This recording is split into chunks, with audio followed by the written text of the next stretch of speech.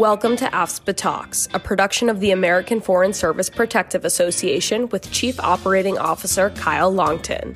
Be sure to subscribe to us on your favorite podcast channel. Enjoy the episode.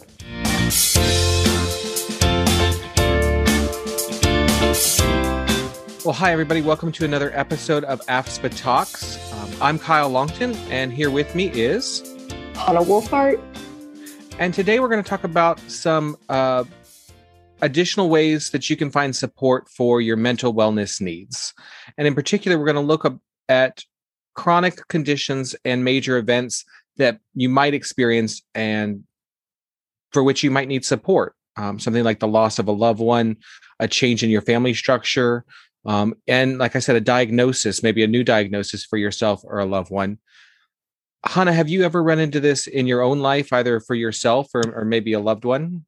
Yeah, definitely. I think going through the loss of a loved one is always a tough path to navigate. And I experienced that when I lost my grandfather some time ago now, but still it's hard to deal with. And so any resources that can help are always, welcome. And I think that's a hard part for people, is trying to find help. They don't know exactly where to go always. So the fact that we have these resources and we're talking about it, I think is great. Yeah. And in a situation like you described with dealing with the loss of a loved one, a lot of times we're focused on that loved one's well-being or trying to take care of those around us and neglect the care for ourselves. I also lost a grandparent about 5 years ago, just a couple months after my first kids were born. And so I had this huge life change, something that is supposed to be full of joy, but also comes with a lot of stress. And then the loss of somebody I was really close with, my grandmother, within about 2 months. And it was very difficult. I know I ran into troubles coping during that time. And so I'm glad that I had some good people around me and some access to resources, but I didn't quite know where to turn. And so I agree with you, what resources we have. So we talked about one of those resources on our very first episode with Dr. Julia Hoffman. And that was My Strength. And we touched on some of the other programs that are out there. But our focus today is on a couple ways that the Foreign Service Benefit Plan can support members, specifically Able To. And I want to mention, we're going to talk about Able To, but I do want to mention that it is available only for stateside members, those who are physically in the United States. But the other program we're going to talk about is the care management that's available through the FSBP's clinical team. And the care management specifically for behavioral health needs exists. We've got a dedicated team, and it's available to all members. So, Hannah, we're talking about this as a program, Able To, and the clinical health support as part of a program available to FSBP members. But everybody who's listening to this, I hope, or a much wider group, are eligible for membership. And so members can learn about these programs and at a qualifying life event or during open season, take the opportunity, become an FSBP member, either come back to the fold or join us for the first time and take advantage of these programs. Hannah, I have to be honest, I've been working at AFSPA for a little bit longer than you have. It's 8 years for me in April, and you've been here not quite 8 months, or are we at that point? Yeah, I think we're at the 8 months point. Okay. So I feel like I know a lot of our programs really well, but and I understand the care management side, but I don't know that much about Able To. And so we are bringing on today's guest to talk about it. And our guest today is somebody I just met recently alongside you, and somebody who's going to be new for our members. But this is Dr. William Gillis, Bill Gillis, and he is a senior clinical director with CVS Aetna. He has more than 2 decades of experience as a licensed clinical psychologist. Initially, in his early years, he was providing direct clinical service and running large clinics, but he then moved into some leadership roles, first with Magellan and then at Aetna.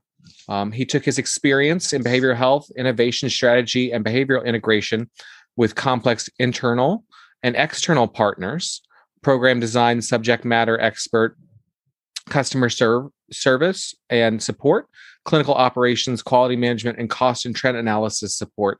And he's using that to support a number of different plans and a number of different needs within CVS Aetna.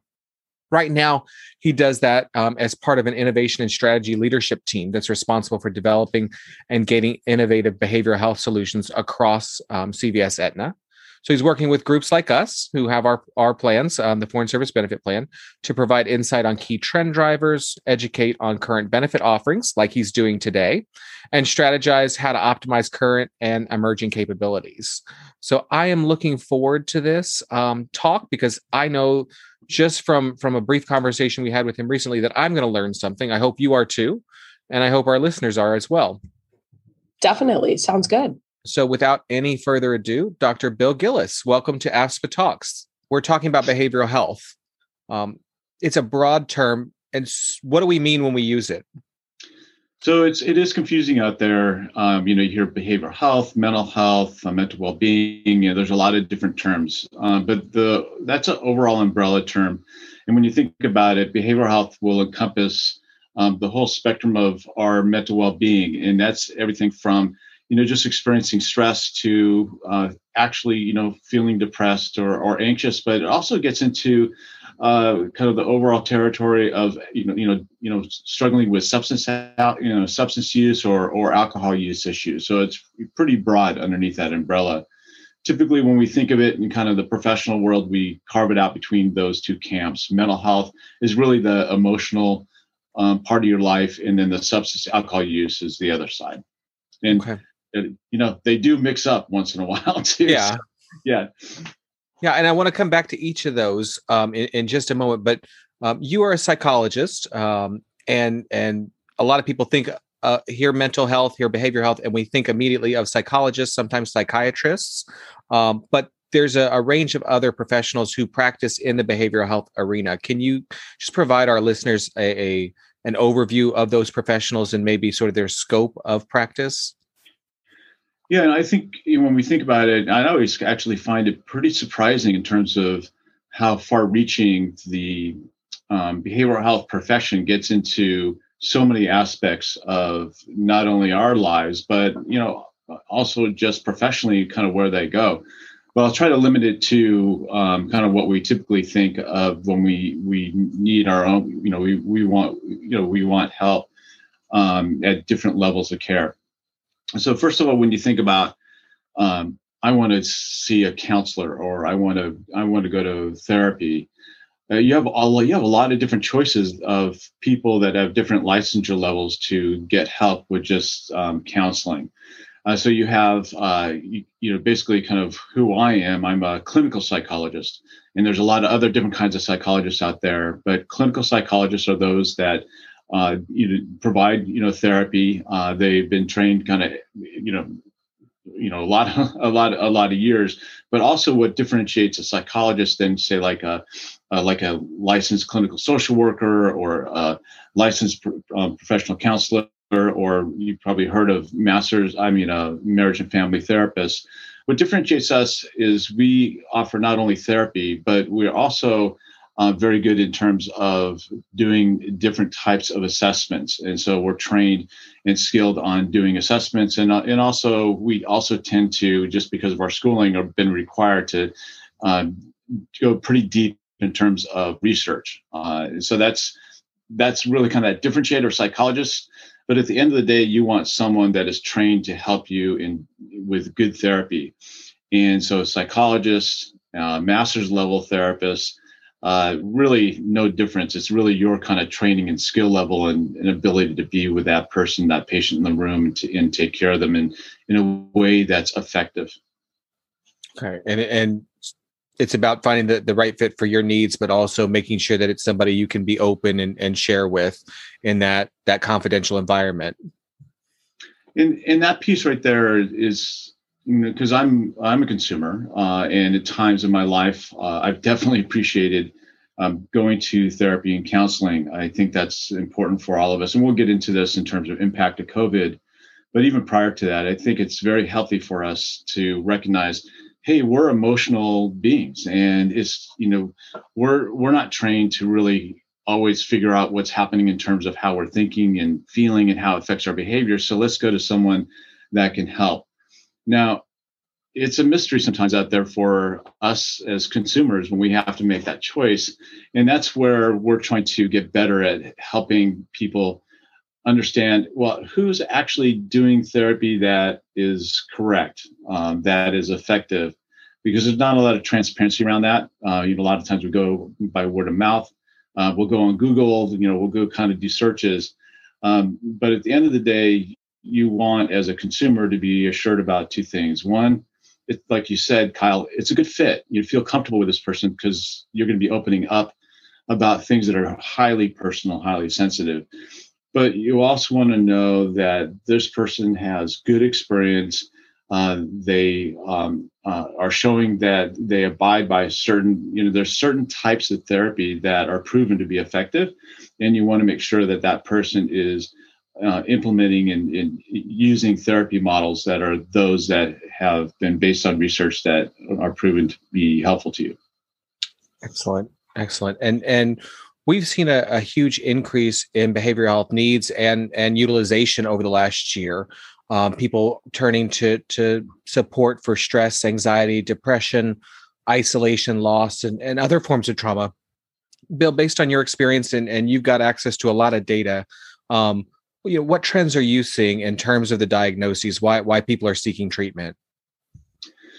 So even prior to COVID, we've been seeing what we consider as, we were already calling prior to COVID, what we're seeing in the behavioral health world, both with the mental health and substance use, different issues rising up to epidemic levels within our country and more broadly within our world. And so let me kind of first talk about that. And I don't want to be really down on this, but it's important for us to recognize even prior to COVID, we were in a place of struggling. And so we saw suicide rates continually to increase, very problematic. And so that was hitting especially young adults and older adults. Suicide rates were very concerning to us. We also saw that isolation was already becoming a factor prior to COVID, especially around teens. And there's a lot of isolation. And then depression has continued to increase. Autism continues to increase. And it's not that we're just getting better at identifying. There's something happening out there where incrementally, almost every year, the number of unfortunately people with autism increases in the general population. So those are things we're looking out for on the mental health side. But then on the substance use side, of course, we've all been aware of the opiate epidemic, and that has not abated, and it continues to increase. And when we talk about then what we're seeing in COVID, it has not gone away. But there are hidden issues in terms of substance abuse that we don't see as a health plan until someone walks in the door for like detox or going to the hospital for rehab. And so substance abuse, especially around alcohol, is a very serious hidden issue. It has a lot of impact on all of us, and so that's a concerning thing. And we have seen the utilization of people ending up in the hospital for alcohol-related conditions increasing as well. So that was pre-COVID. So what we saw with COVID starting March of 2020, we were all pretty freaked out. And we probably continue to be so and very stressed, but very concerned about what is this and how do I protect myself? All of us then just went into our shells, or most of us did. And what that meant is we wanted to avoid places where we potentially can get exposed to COVID. So large group settings, indoors.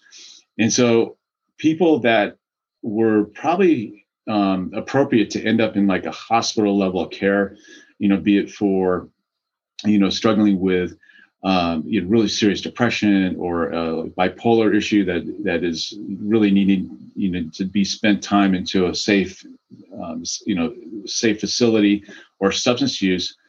Those people, if they could avoid it, they did not go to the hospital. And so we saw a huge drop in people ending up in psychiatric, in mental health facilities or substance use facilities in that March period, down into and through the beginning of the summer. So big drop.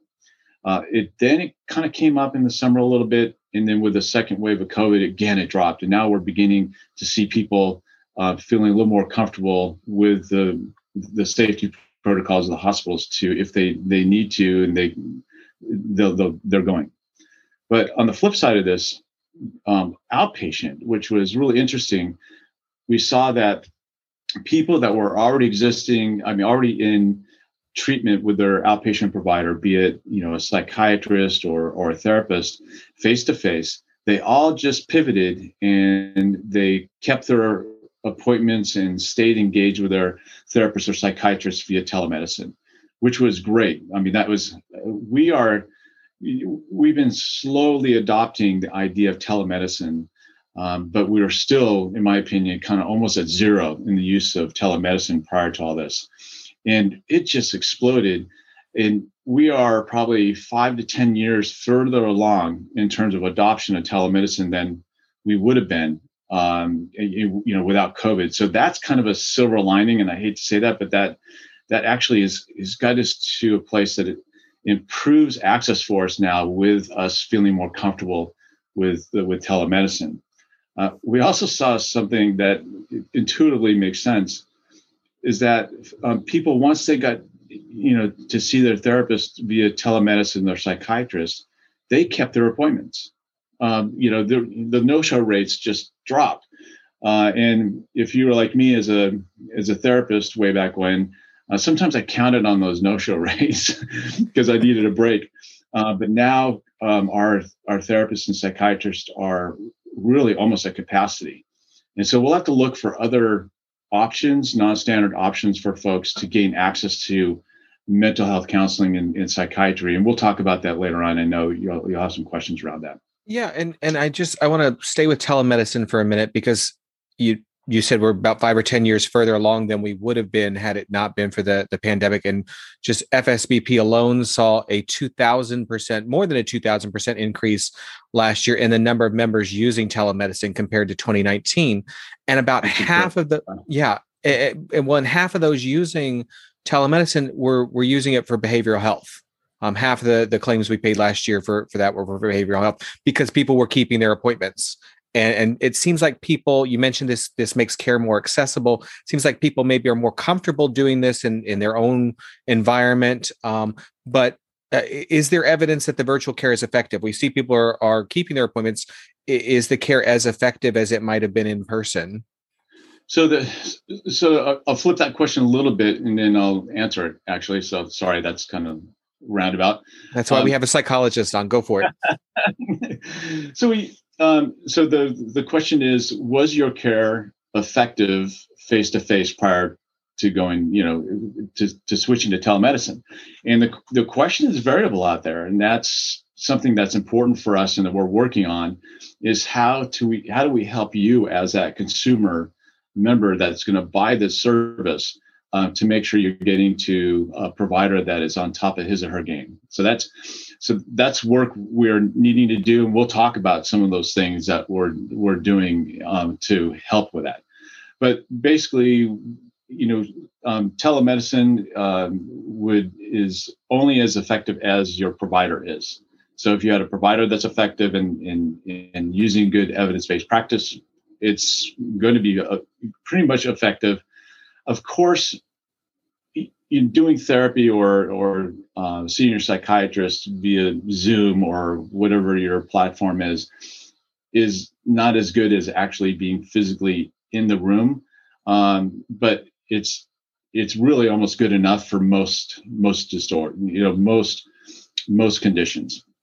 And so I think the message that I want to say is, go for it, because you're going to lose a lot more by not going than by taking advantage of the telemedicine. There are certain conditions, behavioral health conditions, that really aren't appropriate if you can avoid it. And those are the folks who really are struggling with really complex kind of high risk conditions that need to have more of a team approach. And it's harder to have that team approach when it's just one person in Zoom. So, those are the types of conditions we're concerned about. We are seeing for organizations that are hospital-based, person doesn't need to be hospitalized, but they need to be part of a team. They're actually creating that virtual environment around them. So that's some of the things that are new that are coming out for those folks. It's great. There's a lot of innovation coming and a lot of increased utilization of tools that were there before. And I want to take a few minutes and talk about one of those tools in a specific mode of virtual care that's available to Foreign Service Benefit Plan members, and that's Able2. So I'll refer members to their plan brochure for the full description. But I think this is a program that's largely unknown and certainly underutilized. Bill, can you give us a brief overview of the Able2 program? Yes, and I actually have been along with their journey since Able2 started. So they've been actually a partner for us for 12 years.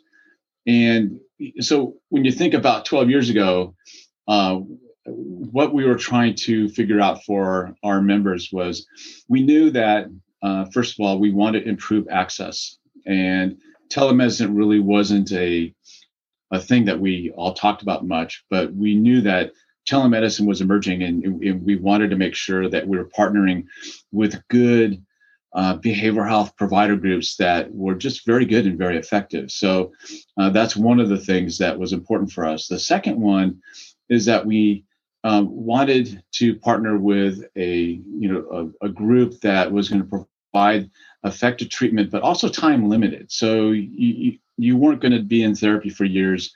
They're going to just help you within an 8-week time frame and really help you with, trying to figure out, well, why am I feeling and experiencing what I'm feeling, and how, why am I reacting these ways, and how are my thoughts impacting, my overall health and who I am. So we also wanted that time limited aspect.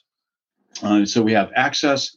We have a time limited, but also that proven effective, provider. And the last thing, when we started this with them, we were very concerned for people that had both struggles with some kind of medical concern, chronic medical condition. So think about that person that's struggling with maybe some form of heart disease or diabetes or cancer. So they're very good at helping people that have those struggles, but on top of that, they're also struggling with some kind of emotional concern there. So think about that person that is dealing with depression or anxiety or maybe even social anxiety, panic. When you have a person that's already dealing with a medical issue, and on top of that, you put depression, life is going to be so much harder for that person. And we know the course of the treatment for the medical is just going to be much more of a struggle. And so we want to make sure we find, we were for Able2, they just checked off those boxes for us because they are very good at helping, that type of, population group for us. So it sounds like trying to address the whole person, various needs that somebody may be facing, but in a time limited way, like you said. My understanding is that. Oh, go ahead. I'm sorry. So I should probably talk about actually then what happens to you as a person going through that 8 weeks. So basically, what happens is they want to make sure you're a good fit for this, because 8 weeks of doing therapy, and it's pretty intensive, is a little bit of work, but it pays off. And so on the front end, you'll have an initial session, and they'll get to know you, and so clinically and also just non-clinically, what's happening for you, what really are the things that you're concerned about and you're struggling with, and make sure that you fit for Able2. So through that assessment, then they'll come up with a good plan for you. What's going to happen for you in those 8 weeks? How is it going to be built out each week for you? And what happens in this type of therapy is called cognitive behavioral therapy. And I think you probably, you all have probably seen commercials where they've now used the word cognitive behavioral therapy, but it's really just good therapy. And what it does is every week with your therapist, you are learning new skills that help you pay attention to okay, what's happening with my thoughts? How is that affecting how I'm feeling and maybe how I'm reacting in life? And then gaining skills about how to better manage those thoughts, and especially how those impact your just life in dealing with a pretty serious medical condition. So every week you learn new skills with your therapist. And so it's almost like a behavioral health boot camp, but they help you because in between sessions, you're going to be given exercises, to build up your skills. So in between sessions, you're going to get a coach that's just going to be there to support you along during that week, to make sure that you're comfortable with the exercises. You feel confident, you're motivated, and keep on moving. So if you can imagine, if you do that every week, you have a great session with your therapist, you learn a lot. Then in between sessions, you practice a lot, but you have a coach there to support you. So at the end of those 8 weeks, when you graduate, you almost can't help coming out changed. So it's a really good model, but not everybody, needs that. Some people just need to have some short sessions with, maybe a therapist, or some, people that are really struggling with more complex conditions. Probably shouldn't be in that type of model and be more in a more intensive model. So we work with Able to make sure that we get the right people there. And then if they're not the right fit, then we help your folks get to the right behavioral health care. Excellent. And I can think of times in my own life where a program like Able to would have been helpful to build those skills, whether it was birth of my first children, loss of a close loved one, or my own diagnoses of diabetes last year in the midst of the pandemic. Just learning how to cope with that. And I want to encourage those listening who are FSBP members to learn more. You can go to Able2, that's ableto.com/enroll to learn more information, or give us a call. One of our health benefits officers would be happy to tell you more. Bill, I want to pivot a little bit because I mentioned before that Able2 is available only to our members who are located in the United States. It's not available to members overseas at this time, but we do have other support programs that are available to our members wherever they are in the world. We talked about some of those in an earlier episode, and we'll have future episodes to dive into those. But I'm hoping you can tell us a little bit more about the care management services that are available to FSBP members. And we have a dedicated team of professionals there. Can you tell us a little bit about the team, who's on the team, and what training they have to support our members? And I love that team. I've been with Aetna for almost 20 years, and in part of my life, I had the privilege of being able to, oversee and work with wonderful teams of behavioral health clinicians that are. Basically, we have different types of clinicians, but we're all here to help you with very important things. And for your team, and I know personally, actually, because I hired her, Dara Smith is the person that oversees the behavioral health clinical team that's connected also to the medical team. So they really work hand in hand. And within that clinical team, they're licensed, basically they are licensed behavioral health professionals at different levels. We talked about, the different levels of behavioral health clinicians. And so primarily these are folks that have their licensed clinical social workers, their licensed professional counselors. That's the majority of them. But they also have support with psychologists and also our medical directors as well to work as a team. The most important part about this team is, regardless of whatever is happening for you, if you have a need for help related to any behavioral health issue, they're there for you. We don't care about, having to, meet a certain kind of category or qualification. Our job is, if you have a behavioral health need, let's just say I'm struggling to find a provider, or I don't know where to go. I'm feeling depressed. Do I see a psychiatrist, or do I need a therapist, or do I need both, or do I just need to do yoga? Our job is to help understand what's going on for you, and then get you connected to the right care and services. And so that's what this team does. And that is not utilized enough We spend a lot of time helping families and members with highly complex behavioral health issues, and that's great.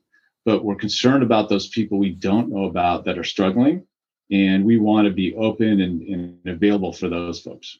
So, Bill, just to be clear, the clinical team, they're not directing care. They're connecting people with resources, maybe letting them know the providers in their area and giving them the choice to seek out that care. You touched before, and I want to talk about the full broad range of support that's available. You mentioned before increasing numbers of autism diagnoses year over year. Is there support within this team to help either people who are themselves managing their own autism or helping manage autism for a family member and helping that person grow and learn in their own way? Absolutely. So when you think about the journey for parents as they discover that their children is suffering from some form of autism spectrum disorder, just the that experience alone, just coming around the parents and making sure that we can provide them all the support that's needed during that time, just on the front end. And so what that means is that helping that parent get to the right providers that can do provide the right diagnosis. So that's the first thing. So on that front end, we are here to help get you to the providers that are expert with making that assessment. So from that point, then, we are along that journey as long as the parents need us. And so that means if there is a confirmed diagnosis of autism, then the next step is, okay, what needs to happen for this child in terms of getting that child into the right treatment? And it's not just treating the disorder in itself in terms of the behavioral health parts of the treatment. A lot of these children also might be struggling with medical conditions. And so our team is going to get that child and help the parents get to the right behavioral health treatment. And I'll talk about that in a minute, but also make sure that we're connecting with the medical team and working as a team if there are any ongoing medical issues. So that's important. A lot of times these children are going to need to use both sides of the benefit, the behavioral health benefit for a specific type of treatment called applied behavioral analysis. But then there's also other things like occupational therapy, speech therapy, maybe even physical therapy. So that comes from the medical benefit. So we need to be working together and take as much of the homework away from that parent to get things lined up. So that's why it's important to have an integrated piece. So for the point, though, our job is to be that navigator and advocate for the parent as they're trying to figure out, well, how do I use a benefit? How do I get my child assessed and diagnosed? And how do I get them into the right treatment?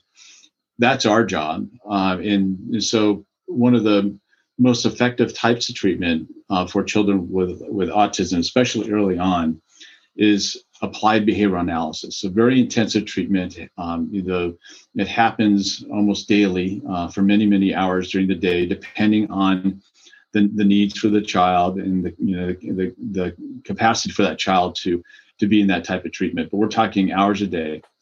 So our job is, one, to get the parents connected to a provider that does very good applied behavior analysis. And then from that point, several things have to happen. The child has to go through a pretty intensive, what we call functional assessment to deeply understand what are the behaviors that are actually, problematic, but what are the behaviors we want to bring out and reinforce and build and create a good treatment plan around that. And so we work with the providers to make sure that that's all in place and that it's working. So we connect with those providers along the way. So that's how we oversee, just with the parents, that the treatment's working. But we're also concerned about just what's happening for the parents. And also more broadly, there's a lot of caregivers typically involved within the family that, are going to be there as part of this. And so we want to make sure we get the parents ready for when this child starts getting into the school system and how you navigate the school system, because they're going to be responsible for also providing treatment to support that child in terms of being able to learn within the school environment. So we work with the parents to make sure that all happens. And we also help the parents understand what's happening just for them. And their caregivers, very stressed out caregivers, they also need to pay attention to their mental well-being. And so we're making sure that we're assessing about how they're doing. And if they need that help, if they actually have availability for like Able To has some great programs for people that are caregivers, especially around autism. And so if that's appropriate, we'll get them to Able To or any other supports to help them manage stress and all the things that they encounter. Excellent. Well, I just want to mention for our members that if you'd like to access or speak with a care manager, please call 1-800-593-2354. And Dr. Gillis, I'm afraid that's all that we actually have time for today. So I want to thank you for joining us, sharing your expertise. I hope that we can have you back sometime in the future to discuss another topic or another element of care and support available to FSBP members. So thank you again. For more details, I encourage you to check out the FSBP brochure, sections 5E and 5H, teladoc.com/enroll, or to make contact with a care manager with our clinical team, call 1-800-593-2354. You can always contact the plan at 202-833-4910. We'd be happy to answer any questions that you have. Thanks for joining us for this episode of ASPA Talks, a production of the American Foreign Service Protective Association. Please subscribe, rate, and review the show, and tell your friends about it. We welcome your feedback on LinkedIn, Facebook, and Instagram. Look for @ASPA Cares. All information offered in this podcast is meant to be educational. Comments offered by the hosts or guests are not intended as medical advice. Please direct questions about your personal health needs to a provider. Should there be any discrepancy between information offered in this podcast and official plan documents for the Foreign Service Benefit Plan or other products offered by ASPA, the policy provisions will prevail.